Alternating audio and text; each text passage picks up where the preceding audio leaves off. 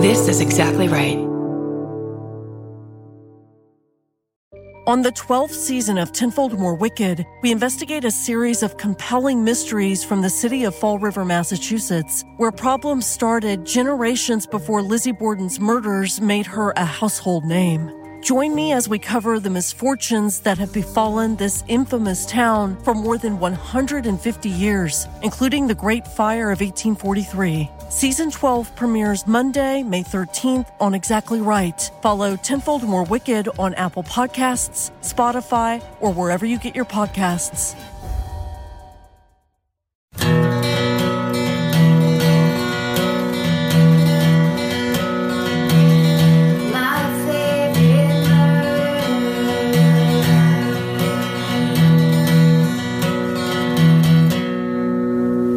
Well, it doesn't matter if you're ready, Steven.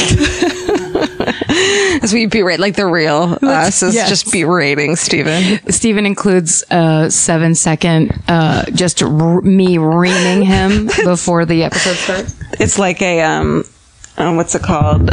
When you're a hostage and you're like trying to send a message to the outside world. Oh, yeah. Yeah, it's all Stockholm Syndrome at this point. Yeah, that's right. Steven has really bad Stockholm Syndrome. Evil. We are. Starting now. Karen. Welcome to My Favorite Murder. Karen, I'm just going to yell your name. Karen. Georgia, we started the podcast. How do you feel so far? Karen. Oh, fuck, I can't stop. I'm great. How are you? So bad. I don't know if you ever asked me how I was like that. How are you? How are you really? How are you? Let's have a moment of vulnerability. I feel a lot of anxiety about, so many things. You know that weird Wednesday feeling? We're recording this on Wednesday. Yeah. Will we get it up in time? Job stuff. I drink too much coffee all day. Oh, you did? Am I drinking too much Diet Coke to the point where I'm killing myself? How many do you drink? Diet Coke? Yeah. Oh, it's only like 23 a day. I like that every episode now you have to admit, like you have to confess something you do. That's like, cause you told us you smoked cigarettes last time. I mean, very rarely. It's not like, I wouldn't call that, it's not a thing. It's just, that's like my secret sneak away once in a while. I think you're in denial. I know. What's your big reveal? What's a good one? What's a fun one? I have adult acne. Okay. That sucks. I can relate to that. Yeah, I don't like that. That's about it. That's all you're willing to give? No, I mean, my life is a fucking open. I have nothing that I hide. I feel like I think people can, it helps people lock in to our humanity. Yeah. When we're just sitting here going, gross, disgusting, horrible humanity. Check out this hideousness. And they have make it a podcast. Gross. It better be a podcast. Yeah. I don't want to look at it. We're getting a lot of, is very enjoyable. And of course, feeding the ego. A lot of people are doing like fan art picture. Yes. Things of us, which the thing I enjoy the most. Yeah. Is they always give me a huge nose. I don't think I have a huge nose. Do they? You don't have a huge nose. I think I have a pretty buttony nose. You have a cute little button nose. I mean, thank you. I just wanted you to say that. I've noticed, I have a large jaw in them, which I actually have an undersized jaw, hence my Invisalign. That's right. But thank you. But you know what? But thank you. We're the most ungrateful assholes of all time. Really here, we have a couple notes. Can you draw us better, please? Gonna draw me. Better make my nose a lot smaller. Listen, if you want to make it onto Instagram.com/myfavouriteMurder, you got to draw us true to life. There's some really good ones. Of us, really awesome drawings. Yes. Where like you look at it and go, oh my God, this looks like we have a comic book. Yeah. Which is super cool. Yes. So thank you so much. You're fucking backpedaling so hard right now. I know. I'm embarrassed. Don't be. Go to the Instagram and you'll see a bunch of we post that shit. We post all of them. We post everything that we see and find that you guys send us. And we love it all.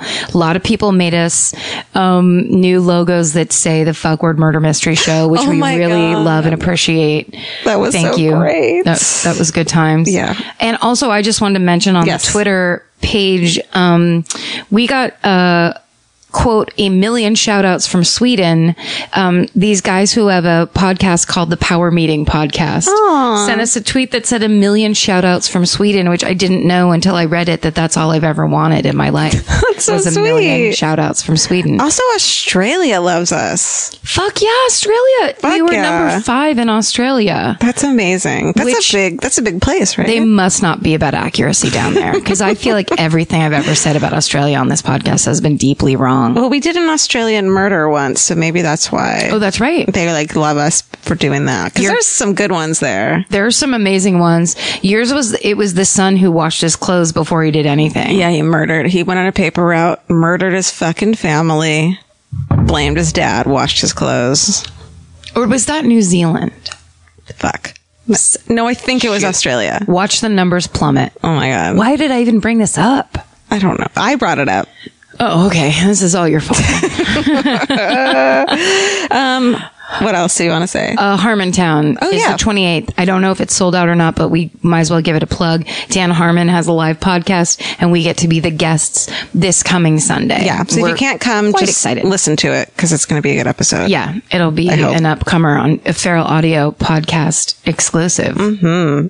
And then, we did the Dollop Live 200th episode podcast, and you can listen to that. Oh, that's right. And it was super fun. Oh my God. It was amazing. It was really good. It was great just to sit between all of you guys who are so fucking funny. And just like I said, and I really felt this at the time, that I was going to laugh my Botox out. Like I was laughing so hard, I thought I was going to break my Botox. Well, Dave and Gareth have this weird combination going where it's like Dave says the fact and then Gareth acts it out, and it's so amazing that I just wanted to sit there quietly and let them do it, because I'm genuinely a fan of what they do. But I felt like, of course, as a comic, I have to nudge my way into everything. Right. No, it was so good. It was super fun. Oh, also we got a tweet from Glitter Pizza 91, God bless your heart, that said, why not at the end of every murder, why don't you ring a gong? Which I read out of context, just read as a random tweet, and it made me laugh very hard.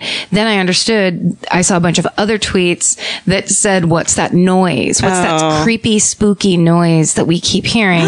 And Steven set us up with these awesome mic stands. Yeah, they look like what you see like real radio people using. So we don't have to like touch our mics and make noise anymore. But what we did was we touched the mic stands and we were making the springs. Because I can't sit still. Right? Is that super loud? That's it. It's perfect. Okay. Yeah, that's the sound. Listen, I have ADD, I think. Right. At least that's what my psychiatrist tells me. Okay. I can't fucking sit still. I want to move around. I know. But it's, I'm going to sacrifice that for the podcast. Well, we really appreciate it. Thank you. I'm going to speak for everybody. Thank you. You have a button. And myself. You have a button nose. Thank you. And 2 eyes made out of coal. Let's see. I changed our Patreon page, and I'm not going to shill or anything, but I'm going to be posting on the blog in there some hometown murders. Great. That we are not going to read in our minisodes just for whatever reason. So go there and look at them. Okay. I think it's free. You pay money to look at them though, right? Yeah. Or you can Isn't that the whole idea of a Patreon? Yeah. You can give us like $1 a month or whatever the fuck you feel like. We heard tell that we might, that our podcasting network might be setting us up with a person who knows about stuff like this. Totally. So we don't have to do it by ourselves anymore. Yeah. And dude, when that comes together, beautiful. Watch how we take over the internet. Man. We also we just ended our last t-shirt sales, and we are giving half the money to endthebacklog.org. Nice. How much is that? Do I say? Because what if it's like, that's not, what if they're like, well, it was just a 1 month sale, right? We're sending $2,000 to endthebacklog.org. That's a lot of money. That's great, right? That's good. It's two more than they fucking had before. I got so freaked out when I posted like, hey, we're going to give 50% to End the Backlog. Because I expected people, this is the opposite of what happened, but I expected people to be like, only 50%? You're being so greedy. And then all these people are like, that's so incredible. I'm like, oh, okay. Like I'm just being hard on myself. Yes. I mean, I think It's just weird to be in this position where you can actually put something out, have people buy it, and then actually give money. Yeah. That's like a neat, cool thing.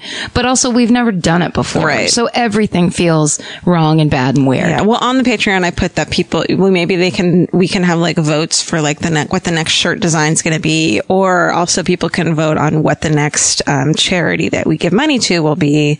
I wouldn't do that second one. I mean, ones we pick, and then they can vote off them. Oh, right. It's not like the KKK or anything. Great. That's all I'm looking for. I can't have this please donate to white supremacist groups anymore. I don't want it. Yeah. And I can't. You've given them so much of your money, Karen, already. How dare you? I give them dime after dime so they can buy their robes. Oh, man. Those robes are not cheap. No. It's all silk. That's the one place they don't skimp. Are they silk? No.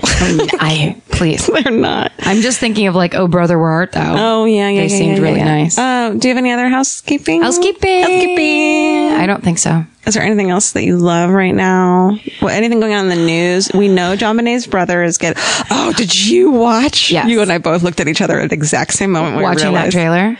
That John Bonet docu-series... trailer. We have to watch it together. Yes. I insist you watch it. Can I tell you something? What? A magazine wants us to do a recap every night of it. Is it White Power Magazine? Yes. Yeah, they want to blame it on how much they going to pay us? I know. Money, I think. Real money. Oh, then yes. That's awesome. I know. The trailer gave me freaking chills. Okay, we watched the trailer at work today. Oh my God. I love the people I work with because they're super into shit like this too. And when it got to the part, trailer spoiler, when it got to the part where they have reconstructed the Ramses house. The room by room recreated. Down to the detail of shit that was like leaning against the walls. Life changing. These people are going, these investigators, these very qualified people from all walks of criminal forensicness, criminality. They're going to be able to walk through and talk about and restage things that happened. Do you think they'll come to a conclusion? It clearly in the trailer you can tell that they're like, yeah, this is not an outside job, motherfuckers. I mean, that's what they're leading you to believe. That's true, but and then like when they played the when she hung up the phone and you can hear her in the background. Yes. I still don't hear it. Do you? Have you listened to that? You mean when they say like they reduced all the sound and everything? And they hear her say, "I'm not talking to you." Yes. I still don't hear it. Do you? No, but I feel like that's almost like one of those ghost investigation things where they're like, do you hear it? And then they put the subtitles and you're like, I guess I hear it. If you want me to hear it, I'll hear it. Totally. I'll hear whatever you want. Yeah. My thing was, cause everybody at my job, everybody pointed out like the thing that freaked them out or that they liked the most. And mine was that when Patsy Ramsey said, I love that child, she did it with her eyes closed. That was the creepiest part, is both of them speaking was so fucking eerie. Yeah. And to camera, like basically clearly some lawyer said, you have to go out there and tell these people you didn't kill your daughter and you have to make a statement. And when Patsy Ramsey said, I didn't kill my daughter, and then she closes her eyes and goes, I love that child. And then they stay closed.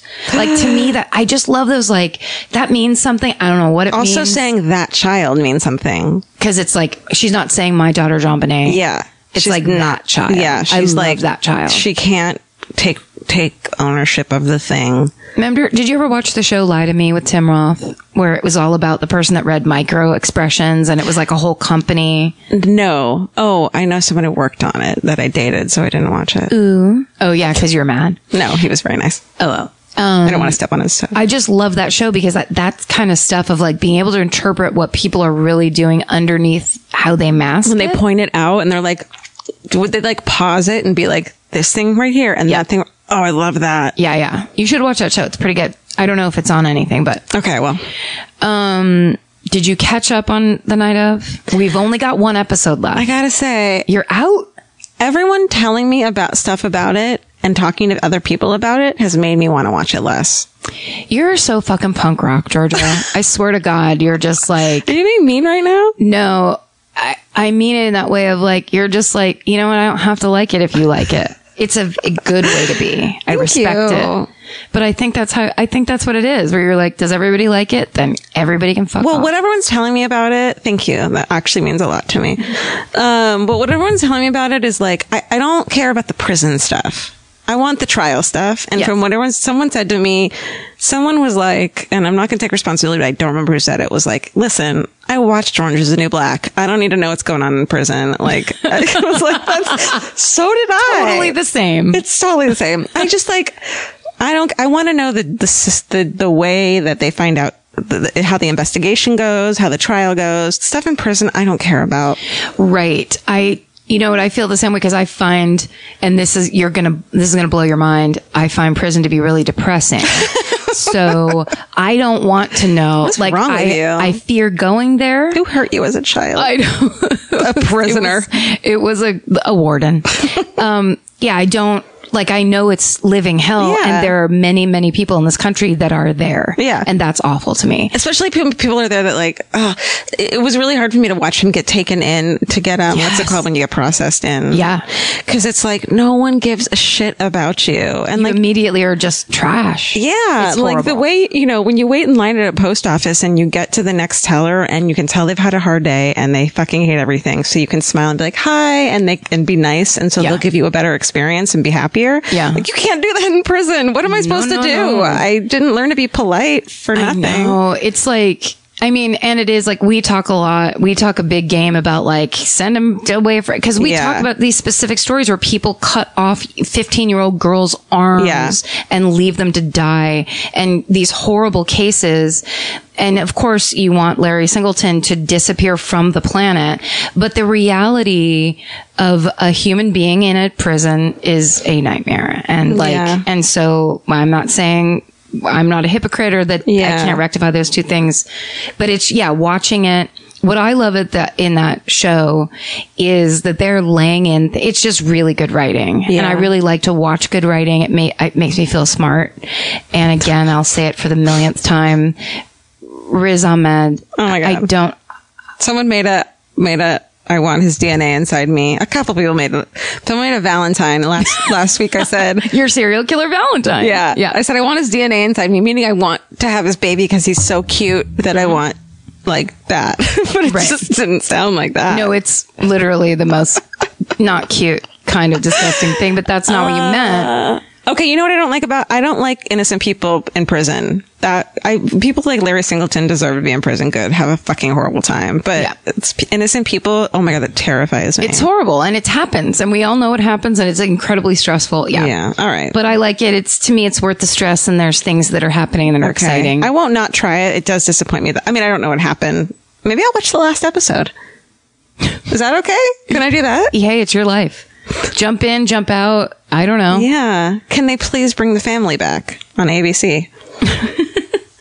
That's all I ask. Is that all you want this Christmas? That's all I want for Hanukkah Christmas.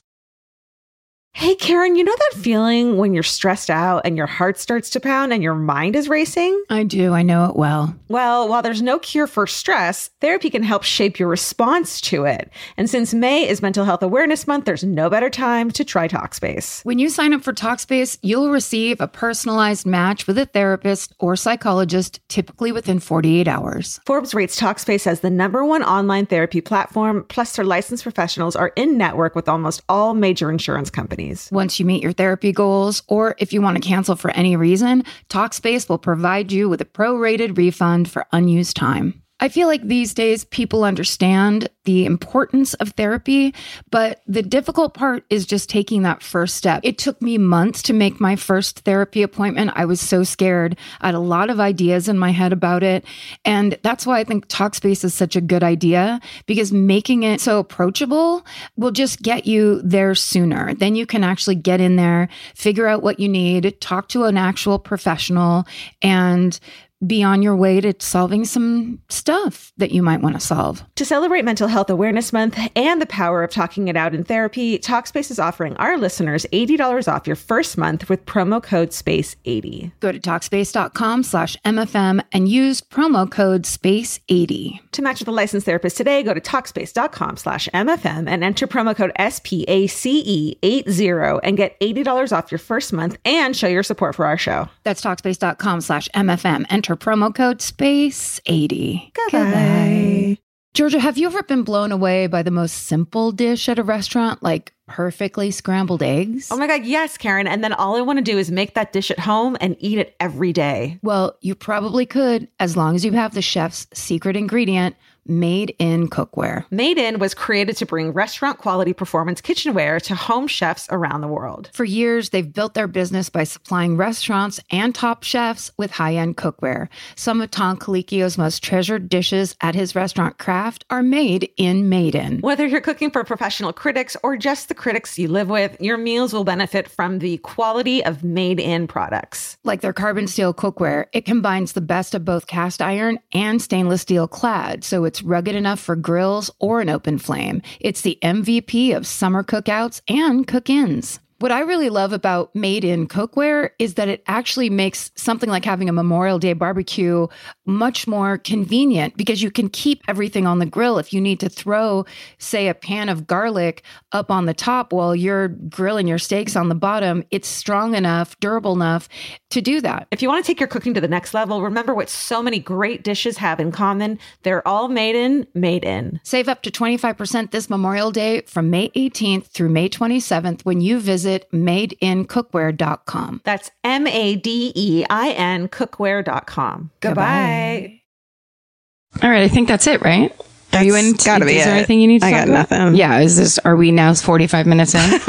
Basically. I'm first this week, right? Okay, go. Tell me. I am. Mine is short too, so take your time. Okay. Mine is, I wish I had 4 months to research this because the first time I heard of this murder, I thought, oh, who cares? Not about the people, but that's not my style. Yeah, I get that. Like, as we've said a million times, but like Silence of the Lambs is my ideal murder everything situation. Sure. You've got a weird serial killer that's got an MO and a whole fetish plan and a creepiness. And a like plan has always been this crazy way. It's not like it's not a one-off. It's not a crime of passion. It's not whatever. I find that extreme criminal mind thing fascinating. Okay. So when I first heard about this crime, I was like, oh, that's not my thing at all. And then, but it kept coming back. I would see it every once in a while looking for other stuff. And then I finally started looking into it and it is so fascinating. All right. So it's the Lululemon murder. Oh, yes. In Bethesda, Maryland. That is fascinating. I didn't know that. I know. That right? is definitely not one that I would have looked into. Okay. I'm excited. Me too. Thanks. Yeah. So I first heard of it, I think it was like a year ago or something. I was doing Tig Notaro has a comedy festival every year called the Benson Ball in DC, which is where she's from. And so whoever was driving us to the theater that night, we drove down this street and we passed a Lululemon. I don't think it was the one we were driving by because Bethesda, I believe, is north of Washington, DC. But he brought it up and told the story. Love him. And he basically just said, oh, did you hear about that really terrible crime that happened at Lululemon? It was really bad, and it was basically one of the employees killed another one. And so I was just like, you know what? I know now we're talking yoga pants. We're talking crime of passion. I'm not interested in any of this. For anyone listening who doesn't know, Lululemon is a fucking high end kind of. When I see girls wearing yoga pants with Lululemon, I'm like, oh, you spent a lot of money on yoga pants and didn't buy them at Rite Aid. Like, you're better than me. Crazy expensive. Right. Like, they're almost, it's like Louis Vuitton of yoga pants, which is a hilarious paradox of this is yoga. Yeah. And they have like the logo out so you can see them. Oh, hell yeah. You know what I mean? Yes. Instead of hiding your shame, they put it out there. Right. So when I first Googled this, a couple Huffington Post articles came up, and one that I really liked is by a girl named, believe it or not, Elizabeth Licorice. And great. That's oh my a great God, she stage name. wins. Yeah. And she's amazing. She's all red and her skin is twisted. No. Cancel it. Stephen, mark Delete that. Stephen, mark that concept. Oh, okay. So she wrote an article called Lululemon's Cult Culture, Get Fit or Die Trying. Ooh. So this girl started working at Lululemon. That's how you pronounce it, right? Lululemon? Yeah. I don't give a fucking shit. Okay, great. It sounds right. It's how it's spelled, and that's what I assumed. And then Lululemon. Lululemon? I think it's Lululemon.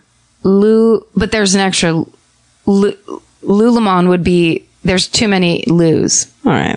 Whatever. So I think it's Lululemon. Let's call it. Let's not give a shit. Okay. All right. So I think you're right. It has, this girl worked there. And so she's talking about what a creepy, culture this business has, which is very funny because like when I worked at the Gap in the 90s and I only worked there for a year, I really hated it. But it is this thing where they want you as a person that's getting paid shit and mostly working part-time so they don't have to give you full-time benefits and all that stuff. But they still want you to really dig into this, the culture, the retail culture of like, and if you sell this, you'll get this and we have to get our numbers up here. Meanwhile, Dawn Fisher, the owner at the time, was making like billions of dollars. Fuck you. So I hate that. It's so I can see where that was in the 90s. It's now, 20 years later and they have refined this concept. So it's like branding and marketing and, lifestyle choices and it's all that kind of stuff. I bet it's the kind of thing where they don't call you an employee. They call you like the team member or whatever the fuck. The thigh master. So this girl worked there and talked about, that she said, Lululemon wants you to know it's elevating the world from mediocrity to greatness and creating components for people to live long, healthy and fun lives. But if you dig deeper, you find about... Yeah, you can't do that in fucking pants you bought at Target. Come on, man. No. No, you have to get really superficial to rise above mediocrity. But if you dig deeper, you'll learn that about Landmark Forum. No, they don't. Yes.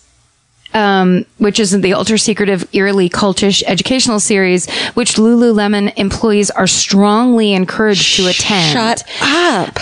Yes. Now I know I have a friend who did Landmark Forum and is like, I believe in it. I think it's great. And I said, yeah, but isn't it a crazy pyramid scheme where you basically have to bring people in and you spend thousands of dollars? And he goes, yeah, but I just didn't do that. Like I got what I wanted and I left. And I'm like, well, you're a strong-willed person. Yeah. But I think it's one of those things that like, it's like Est or anything that just, it makes money off of people kind of going, this is the answer to my life. And then trying to get everyone they know into it. So, it makes me sad. So they encourage their employees to go to the Landmark Forum, which is bizarre to me. It's so bizarre. And before you're in line for Landmark, you're bombarded with Brian Tracy motivational CDs and a book club that culminates with Atlas Shrugged. Oh shit.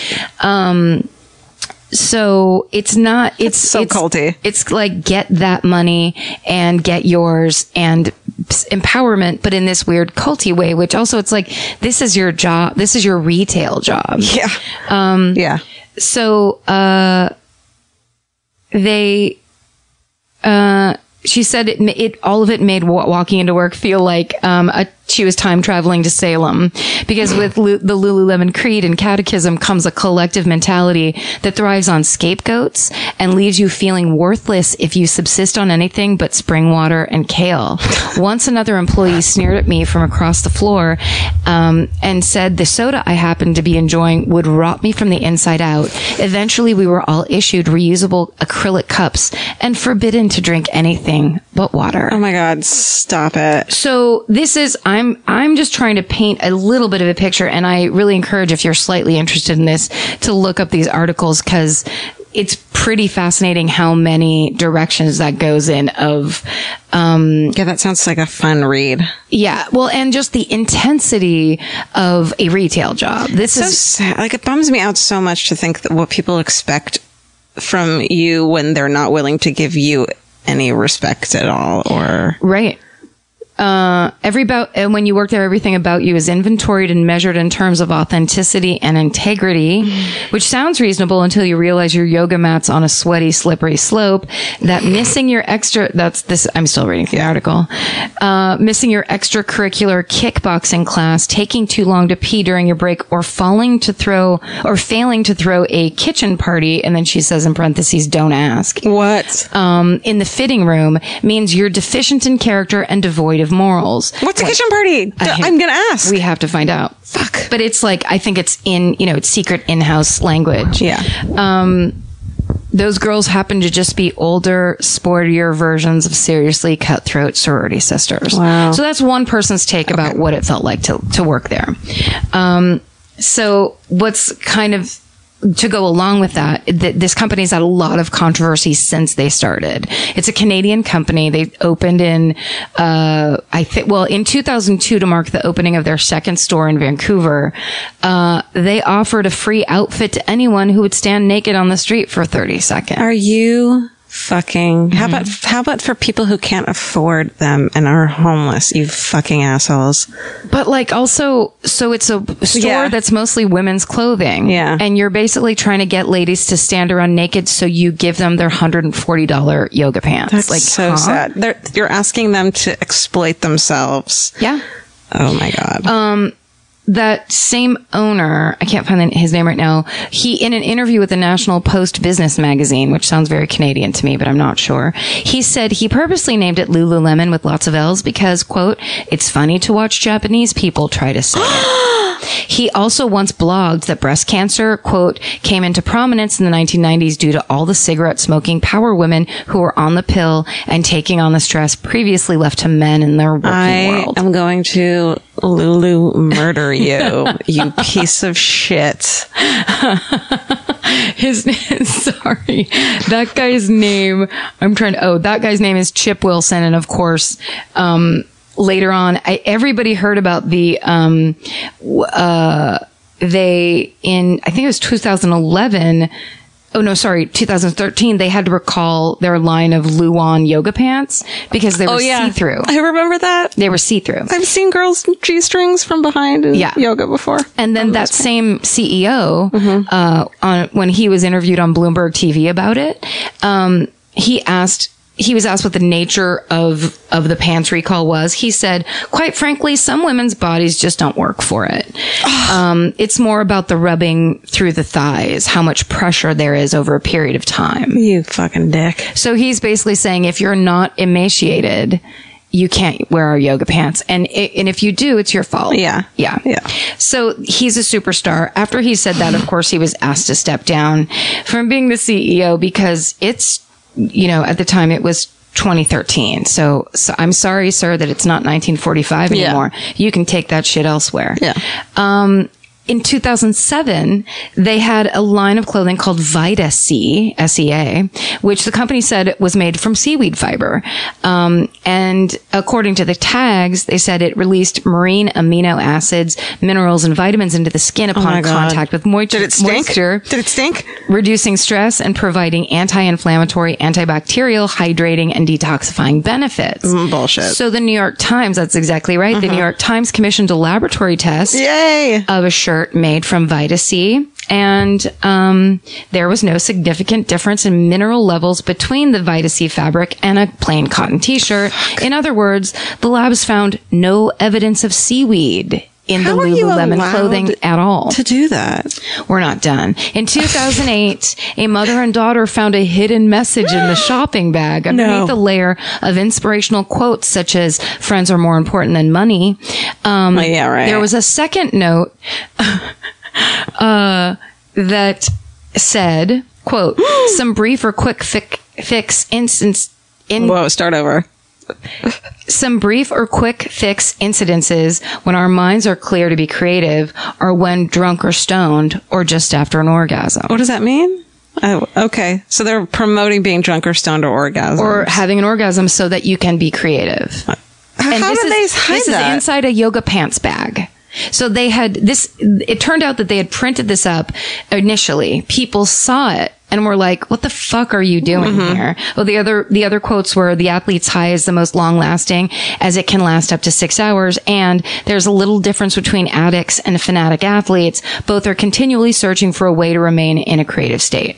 So it was all this weird, they were very pro drugs and sex. And then a couple people got the bags and were like, what's wrong with you guys? This is a yoga pants store. Yeah. So they took the bags and just sewed over them with, friendship is more important than money. But all you had to do was wash the bag a couple times, and then the other label came out. Oh, I bet those are worth some money on eBay. It's pretty hilarious. And also creepy. Like, you're getting these weird messages. Anyway. Yeah. And they just, the answer back when that happened was not an apology. They were basically like, we're about speaking our mind. We're about, living in this, having new ideas, new experiences. And they basically were like, yeah, we do what we want. We're trying to inspire people. So. Oh my God. So. How did they get that? Yeah. I have, yeah. Go on. Just how, you're saying? How? Yeah. But also good for them, but don't shop there. Like, they can do that. It's fine. You can do that. Like, here's the thing. Yoga is a practice that's about connecting to yourself and connecting, having a body-mind connection so that you are more in yourself and calmer, more normal. It's not about spending money. Yeah, it's not about being better than your sorority sister. But to get a mantra for transcendental meditation is fucking $3,000. Like, how do they? Well, no, that's based on how much money you make. But I mean, I'm not defending it because it costs money. But what I'm saying is, this is a store that's creating that culture of you will spend money always, and you will spend money on bullshit because we're going to lie straight to your face and say that our clothes are made of detoxifying seaweed. That's insane. Crazy. Yeah. So anyway, that's just a little background. All right. Okay. So the worst thing that happened to them, of course, was in 2011, on the morning of March 12th, an employee entered their store, the Bethesda, Maryland store, and she actually went in, she heard something inside, I think it said.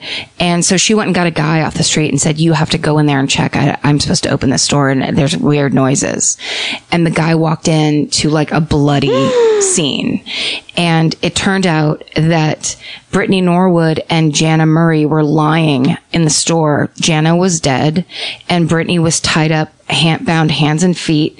Jana had a rope around her neck and hammer knife wounds to her head. Holy shit. And she had been repeatedly struck with a metal stand. Later on, the medical examiner found out she had 330 distinct wounds on her body. Oh my 330. God. How long would that take to hit someone 330 times? And how much rage and how personal. That's like 10 minutes of hitting. It's insane overkill. Yeah. So, when the cop touched Brittany, she flinched, and then she tells the story that the night before they had closed the shop, and then she'd gone to, I'm saying Jana, but I think it's Jana.Id I say Jana? Yeah, I think it's Jana. So she'd gone to Jana and said, I need to go back in. I forgot something. And when they went back in, two masked, attackers stormed into the store, stormed the store, and with guns,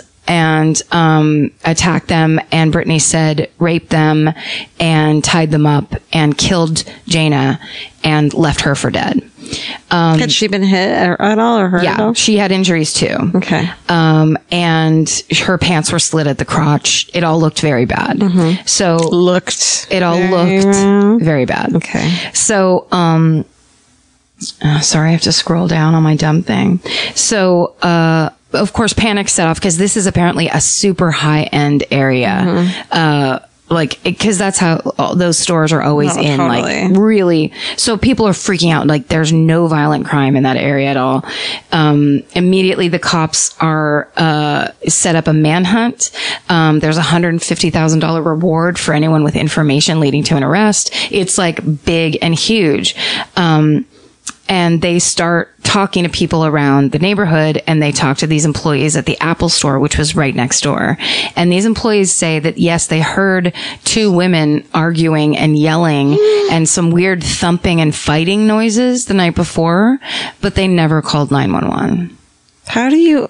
They didn't get asked that question in court, which of course, because it's like, ultimately it's not about them and what they did or didn't do. Yeah.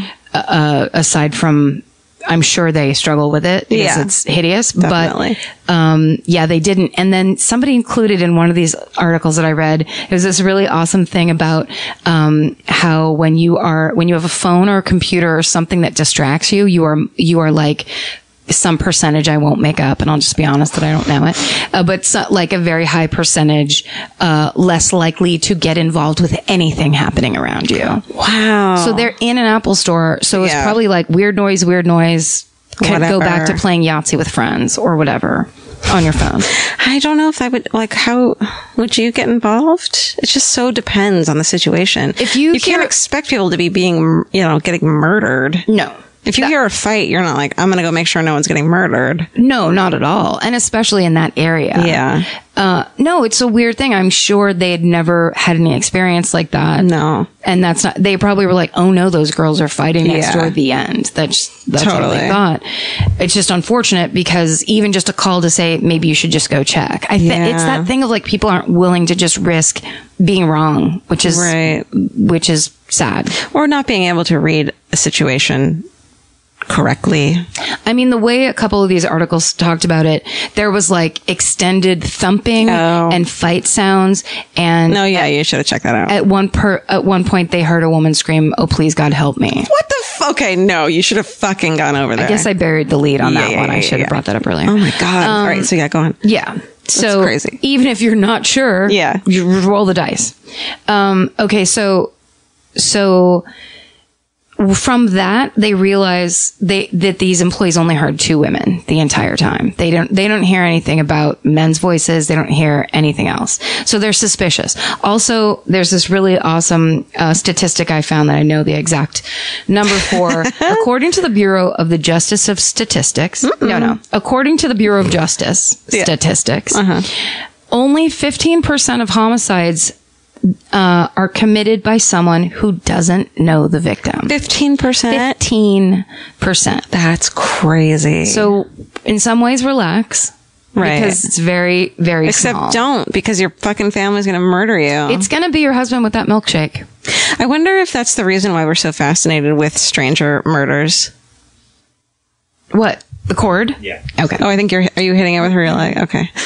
I wonder if that's why we're so fascinated about stranger murders, is because they're so rare. Yes. And so they sound like there are a lot more of them, but in actuality, it's not. Everyone talks about the ones that happen because they're so crazy and weird. So it seems like they're more likely. That's really interesting. Yeah. So the cops know this. I mean, the cops, they say that all the time on like 2020 or whatever, where it's like you always look to the husband, the wife, the friends, the people that they know. So, one of the big breaks in the case, was that they looked in Jana's car. And Jana's the murder victim? She's the victim. Okay. So they process her car and they find Brittany's DNA in the car. Mm-mm. And then they ask Brittany, have you ever been in Jana's car? And she said no. Man, I love when they fucking trap someone like that. Or if you had just said yes. Right. You would not have been a suspect. But they never do because they were in the car, so they're trying to cover. They think that lie is going to get them out. Yeah. That's the greatest. I love that. So, also, they realized they had all the tests processed, and Brittany had said that they were both raped by these masked men. But when the test came back, there was no sign of rape on either of them. There was no, evidence of it. Yeah, there was all of the normal things that they find. No penetration, no on either of them. Okay, and also, her wounds were few and superficial. Right. Yeah. If you're going to hit someone 300 something times and the other person just gets a little. No. Yeah, that's crazy imbalanced. Yeah. And also because then that's like, there's some crime of passion taking place. Yeah. So there is an intended victim here. Yes, exactly. Okay. And also then they realize for the angles, they start studying the angles of the wounds, clearly self-inflicted, and she tied herself up. It was all, they start looking back on it staged. Yeah. Now in the blood, there were 2 shoe prints. Jana's shoe prints were not in the blood. Brittany's shoe prints were in the blood, and a size 14 man's shoe, 1 set of men's shoes were in the blood. So not 2, like so she grabbed some shoes off the fucking shelf. That's exactly right. Son of a bitch. And walked around through as if a man was walking through. What an idiot that she didn't grab both the fucking because it's like the display pair. Right. Oh my God. So it's like brilliant and so stupid at the same time. Well, it's that thing of like, you can't cover up a murder. You can't. You just can't. You're not as smart as you think you are. You can't. And also cops have seen it a million times. Like they know what they're looking at and what looks weird and what doesn't. So ultimately they basically get her to start talking. And it turns out 6 days after the crime actually happened, it was the same night of Jana's memorial. Mm-hmm. They arrest Brittany Norwood for first degree murder. And so basically they figure out that day Brittany had been caught shoplifting a pair of yoga pants by Jana. And that's what caused that was the inciting incident. Obviously much more was going on for her to get stabbed over 300 times. And they said she used 5 different weapons, all found within the store. Oh my God. Yeah. And there was a blood trail that showed how Jana tried to escape through the back door. Holy shit. And she had 107 defensive wounds. Oh my God. So they said that was the most that medical examiner had ever seen on a victim. Wow. So this was a crazy and horrible and extended period of time where this murder happened. Now, here's the creepiest part to me is Brittany goes fucking berserk, snaps. Mm-hmm. She gets caught. Now she's out of this system. She's the worst of the worst. If you're bad for drinking Diet Coke on the floor, imagine what getting caught shoplifting would be like in that culture at that store. Also, I don't think it was probably very easy because Brittany was black, and I don't know what the percentages were of people who were black that worked at Lululemon, but I bet that was an element in it. Yeah, I'm sure that there was something that brought to the table. There was other articles that talked about how she had stalked her boyfriend. I think she was definitely maybe a borderline personality. Mm-hmm. She had definitely had some issues, whatever. But this girl viciously and insanely murders her coworker and then lays down in blood for hours and hours until she gets discovered. Crazy. In the same room as a dead body. I mean, that's the creepy level of that. Oh, and also she went and moved because when she called Jana back to let her back into the store, Jana was double parked. So she had to go get into her car, and she went and parked it down like a couple blocks away. And that's how they got that DNA of hers in there. So essentially she had 10 hours to stage and plan this crime and figure it all out. So anyway, she was convicted in an hour. Oh my God. They tried to say that she was insane, and they were like, no, sorry, this was insanely premeditated. Yeah. I mean, that's bad phrasing. This was very premeditated, and obviously she tried to cover it up, so she knew it was wrong. Yes, exactly. And I guess, so she got a life sentence and with no possibility of parole. So it turned out that the Lululemon murder was much more fascinating than I could ever imagine it to be. I thought she just like went in there and shot her. Like, I didn't even know any of the details. No, it was grisly as hell. Yeah. And just that the element, like the pressury sales sorority sister element of it is fascinating to me. There's a guy that wrote a book. His name's David Morse, and it's called this is going to be wrong. I want to say it's called The Yoga Pants Murder, but that's not going to be right. The yoga store murder. There we go. So close. Ooh, are there crime scene photos? I'm sure there are. But I want to see them without the body, so I'm not that fucked up. They wanted to show the crime scene photos when they were trying to pick the jury. And I think, was it when they were trying to pick the jury? I guess that doesn't really make sense. But they were basically trying to introduce these photos, and like the defense fought it because they're so awful. Her skull was cracked. Her spine was severed. Oh, I don't want to see that. I mean, it's terrible. I mean, you know, she was stabbed over 300 times. That's insane. It's horrifying. Holy shit. Yeah. So there you go. Oh, Namaste. Honey. Namaste. Namaste, Karen. Namaste, everybody. Should we end on an om? Well, fuck. If you're like me, you're always looking for a story to dive into. Whether it's a family drama or a mystery to solve, the key to getting hooked is the details. I need rich visuals and intricate storylines, and June's Journey has that and more. June's Journey is a mobile mystery game that follows June Parker, a daring young woman, on a quest to uncover the truth about her sister's murder. This is your chance to test your detective skills because you'll play the game as June herself. Explore beautifully designed scenes from the 1920s, like lavish estates and gardens, and don't forget to keep an eye out for hidden clues. There are twists, turns, and catchy tunes, all leading you deeper into the thrilling storyline. And if you play well enough, you could make it to the Detective Club. There, you'll chat with other players and compete with or against them. June needs your help, but watch out, you never know which character might be a villain.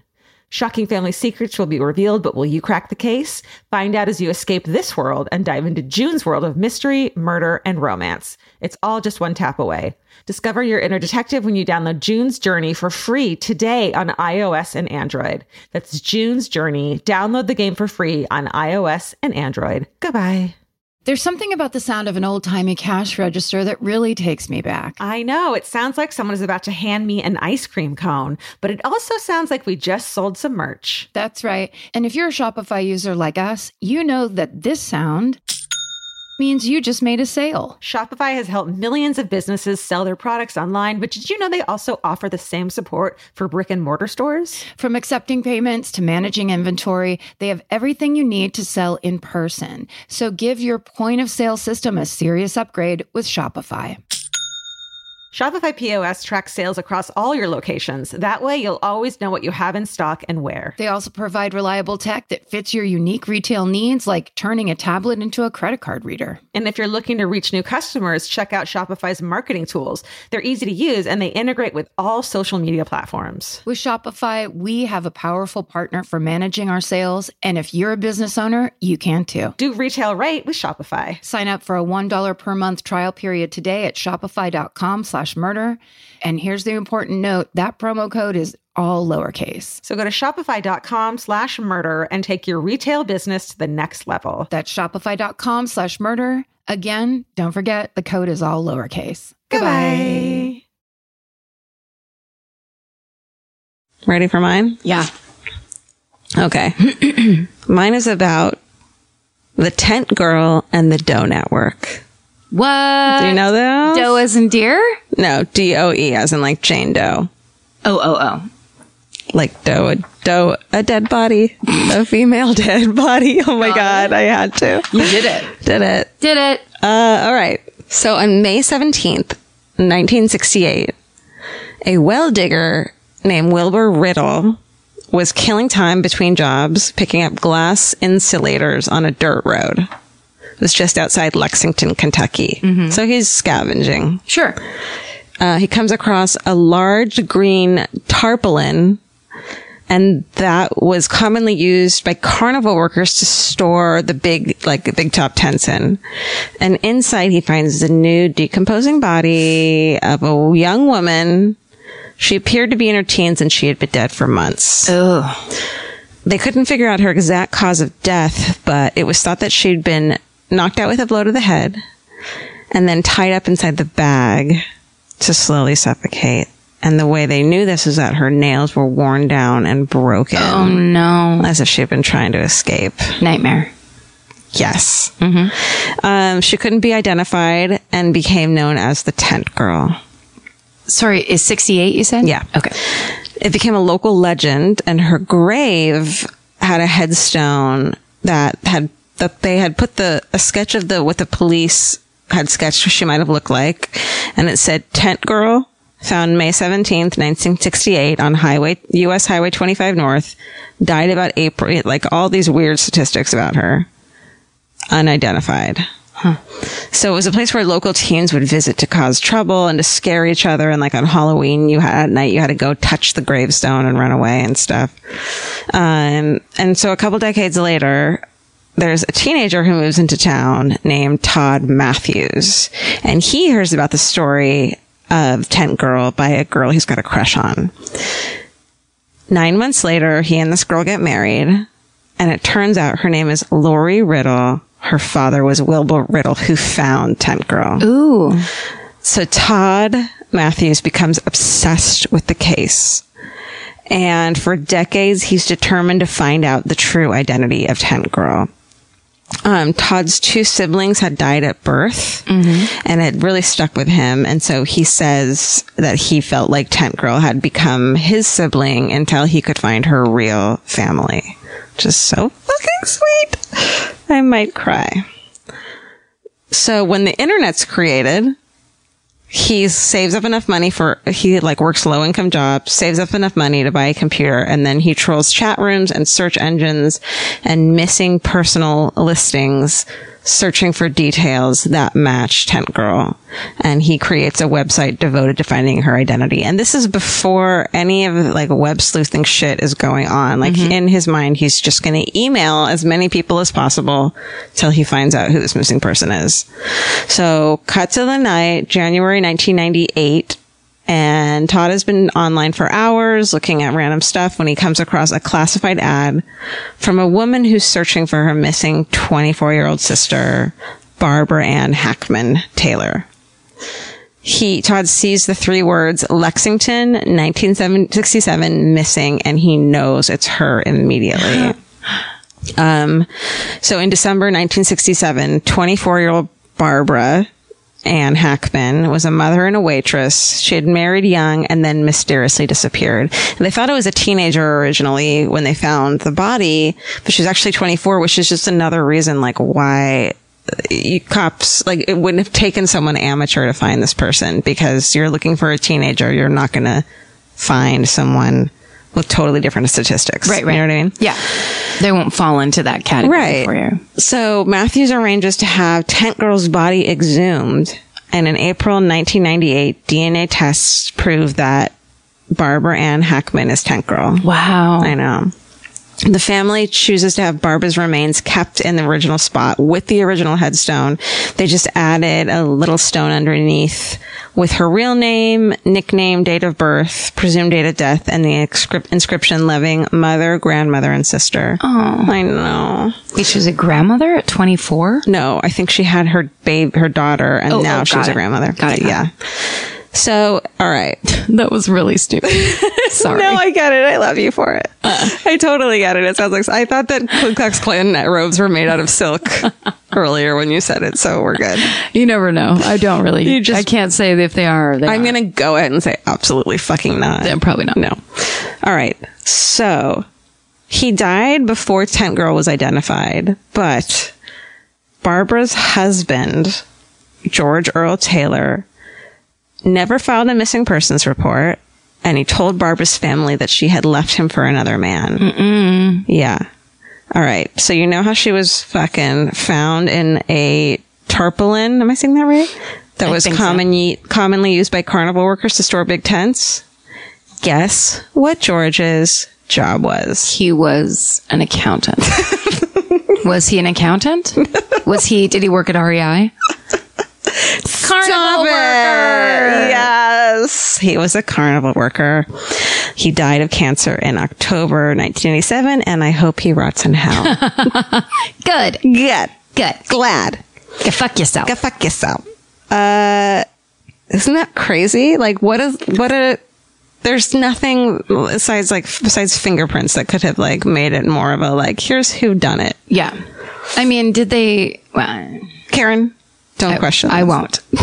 Keep that. Did they like tie it back to the carnival he was working at? And did he maybe? No, I just meant like at the time when they found her, did they take that tarpaulin or whatever it's called evidence and then go interview some carnival workers? Right. See what local carnival was in town. And then could that be the third season of True Detective? This story of like the carnies. Those are great questions. I was just excited that they had put that together, but gosh, I wish they had done that before he died of cancer. Yeah, that's a good point. But I mean, well, shit. Okay. Can I do a different story? No. I'm kidding. All right. So the ending of this is pretty amazing that Todd Matthews goes on to help create the Doe Network, which I'm obsessed with. It's an online database containing thousands of profiles for unidentified does. Shit. Jane and John Does and baby does.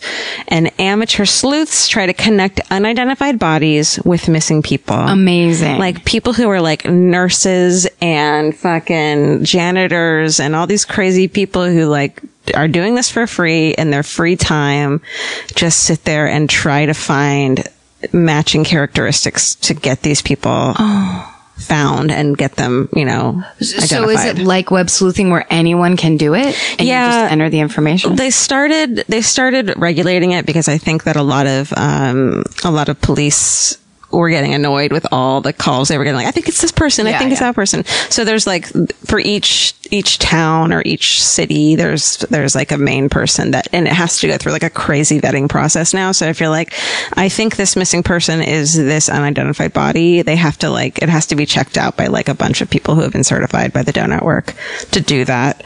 But yeah, you can kind of just like, look for it's almost like that game where what was the memory one where you turn over a face and you turn it back over and you have to remember where the face is. It's called memory. Thank you. Mm-hmm. So he also co-founded NamUs. I think it's supposed to be Name Us, but there's no E, the National Missing and Unidentified Persons System. And another thing they do is they hire, or people who draw portraits and stuff just for free, like will take a dead body and sketch out what the face would look like, or take a missing person and sketch out what their face would look like now. Oh. And they all do it for free. Wow. It's pretty amazing.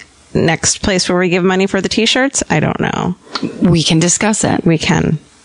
You can vote on Patreon, maybe, if Karen is cool with Ku Klux Klan, maybe getting the money. How dare you accuse me of that? Because she loves it.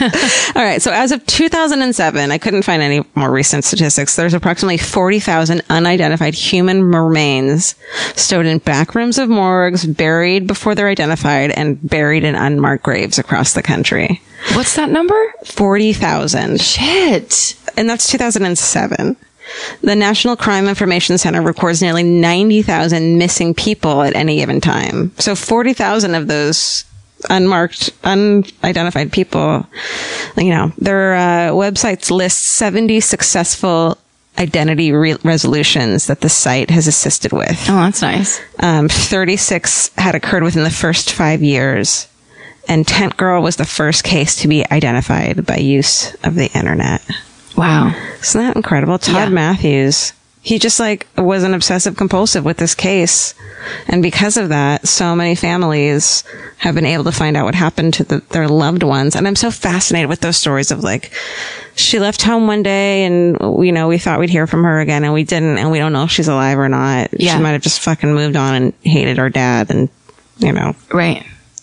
But then they're like, by the side of the road, this person with this crazy tattoo is found, and why can't we identify this person? And so they put all this stuff in the thing, and that's very cool. Yeah, Tent Girl. There's a photo of her. It looks like a lot like the drawing. Sad, right?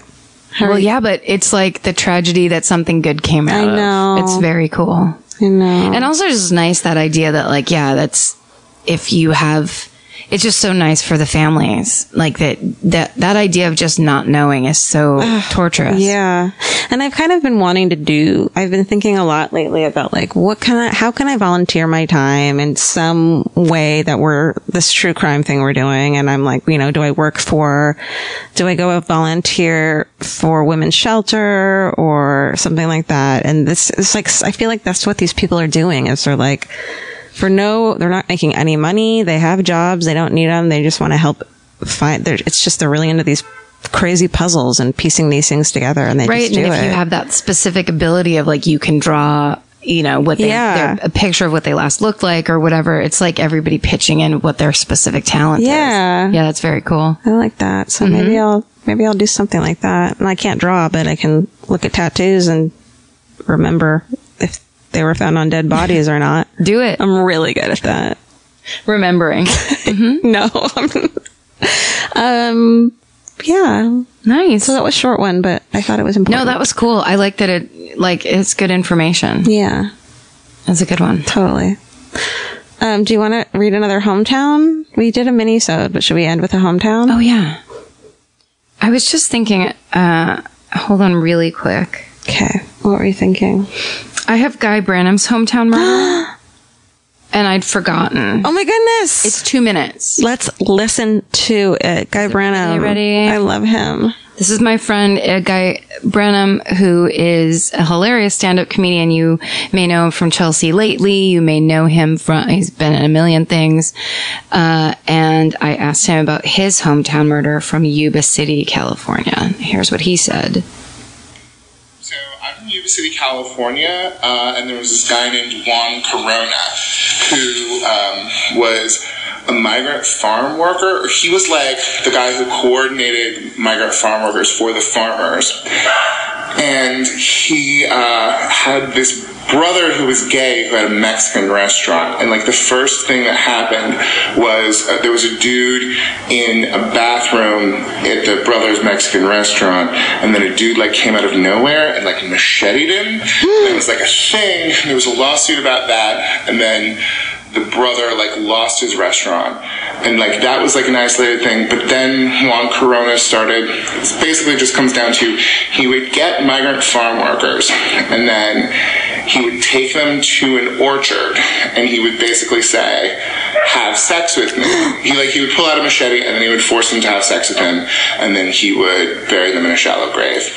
And they found like 17 dudes, but because all of these guys were migrant farm workers, most of them were undocumented. Like, most of the good information, like the people whose names they know are the couple of white dudes that he did it to. He mostly just ended up doing it to Mexican guys. And they found a bunch of like butcher receipts and stuff from like, that would be from his pockets in the shallow graves. And Juan Corona insists that it was his gay brother who actually did all of the murdering and then framed him and then fled to Mexico.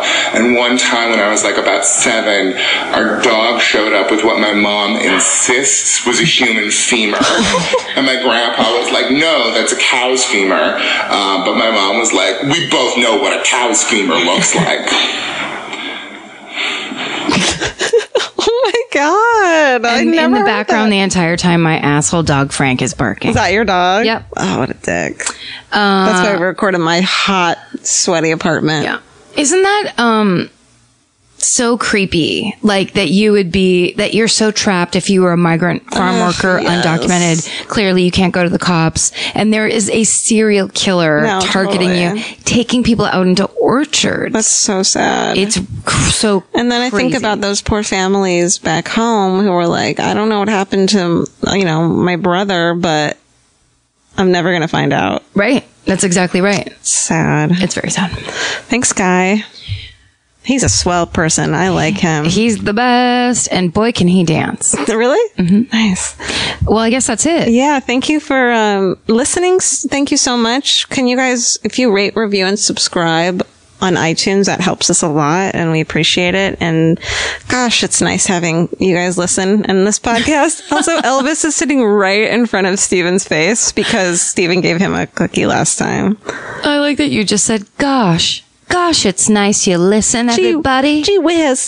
Gee whiz. Gee willikers, everybody. Thank you. Thanks. And you know what? Stay sexy. And don't get moited. Elvis, you want a cookie? Want a cookie? Whoa. Bye. Bye.